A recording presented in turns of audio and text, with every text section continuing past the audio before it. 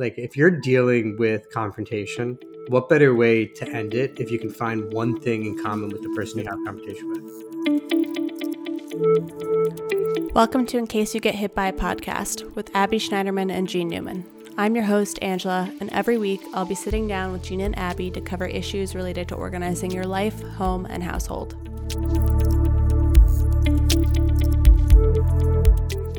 Let's briefly address the elephant and donkey in the room. The same way generations have always disagreed on music and clothes, they've also disagreed on politics.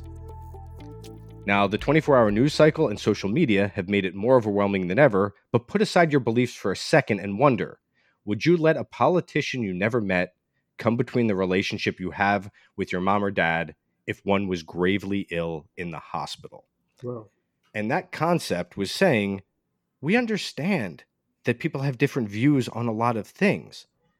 But when it comes to a personal connection that you have with someone, I could understand if someone has a personal issue with another person. If someone didn't get along, if they fought, if there was abuse, there was trauma, whatever, then you could say that's an issue. But letting someone who's outside of your life, outside of your family, whether it's a politician, a celebrity, anything, affect that, would that make you say, I will shun my parents and never see them because of something like that? And I think that's a question people have to ask themselves. Guys, thanks for thinking of me. And I'll tell you, this is a scary one, but I'm glad we're talking about it together. Yeah. And the reason I think, Harris, you see, the thing is, you've worked for, it's been over 20 years. You deal with people. Like, you deal with people. And a lot of times when you're dealing with people, you have to manage a lot of different personalities. And you do it very diplomatically, where you're not going to want to step on someone's views. You're not going to want to make that, them feel bad about what they're doing. And you don't really want to start any static and problems. Whereas people like Abby and, Abby and I can sometimes, we'll rile people up. Abby's super positive and she'll make them happy, and I'll get them really angry. Like, we're the yin and yang of that. But I feel like you can walk that line of diplomacy. And when you're dealing with people that have problems, when you're trying to close a sale, for example, with someone who clearly you're not on the same page with in these other ways, how do you kind of put aside those feelings and just like focus on what's important? I don't even know where to get started here, Gene, but this is like Thanksgiving table 101, right? And every year during Thanksgiving, what do we see? Like hundreds and hundreds of articles out there about the topics that you're not supposed to bring up at Thanksgiving. And I think there's a couple ways that we can talk about this. And the first thing I think that's the most important as humans, not as salespeople, not as professionals, just as humans, is that we always have to lead with curiosity. And how many of us have been in conversations or whether it's with family members or colleagues or, just neighbors, where things become confrontational? And typically things become confrontational because people have their own mindset of how a situation should be instead of trying to understand how other people feel. So in any situation that we're in, and I've always lived by this, and I think we all can get better at it, and I know I can get better at it, but we need to be genuinely curious. And whether you're talking to a client, a prospect, a family member, and they have a topic that's different than yours, a lot of people are always thinking when you're talking with someone, they're usually thinking about the next thing that they want to say rather than trying to really inherently and just understand what's coming out of the other person's mouth and try to understand more. And I think when you're not in agreement with someone, what better way, or if you are in agreement with someone, what better way than to ask a lot of questions and really, truly try to understand. And if, you can't understand, the other thing that I live by, don't sweat the small stuff, right? It's probably not going to matter in 10 years if you're in that situation where you're in a hospital, whether or not they like this politician or someone else, or they don't like to put salsa on their tacos and they like to put guacamole, or they like cilantro, they like cilantro. Yeah, that becomes right? That becomes a huge sticking point for people.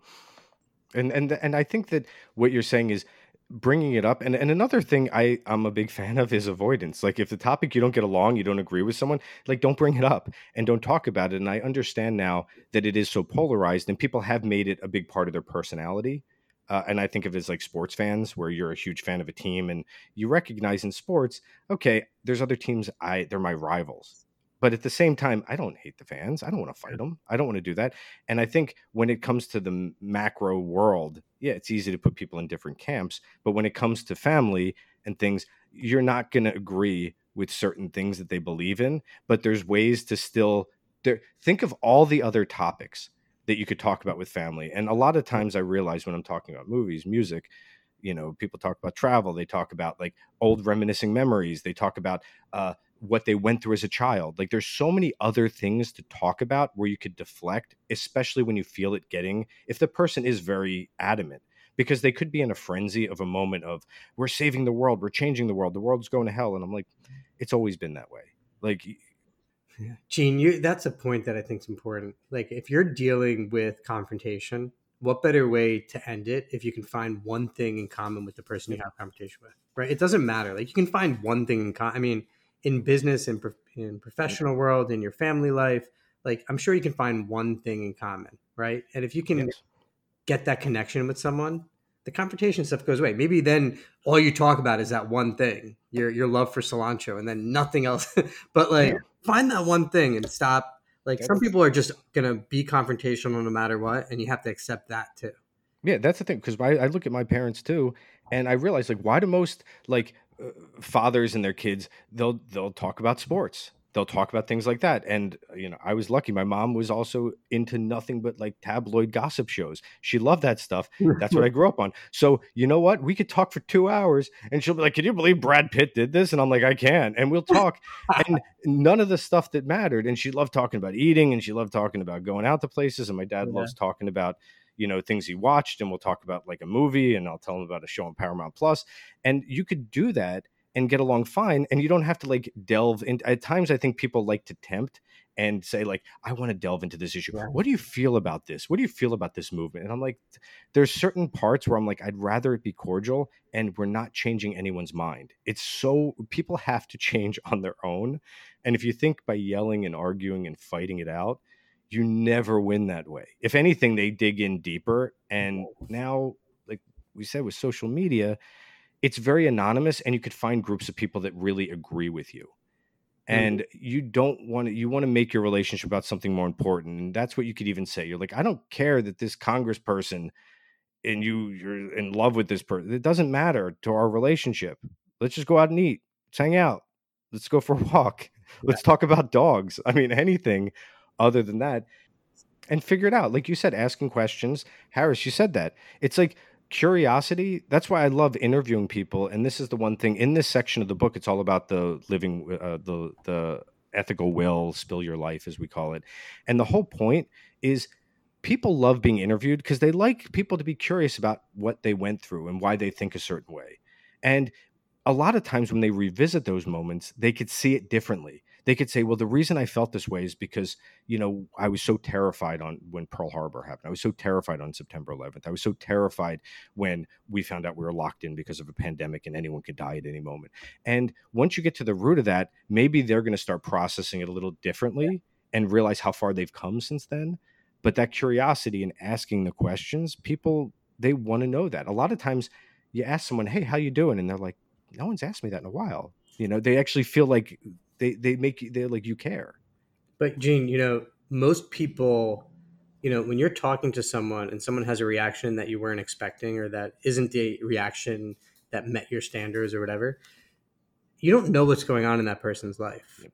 You have no idea if that person who's being argumentative with you or not seeing eye to eye with you has something going on that just like caused them to have a bad day, or they're going through something in their own with their family or whatever it might be. So having that curiosity will help you figure out, well, maybe they just need, maybe this person needs a hug, right? Like, Yes, maybe that's this true. person just needs like to feel a little bit better, and then they'll agree with you, and then they'll at least have an open conversation about whatever the topic is.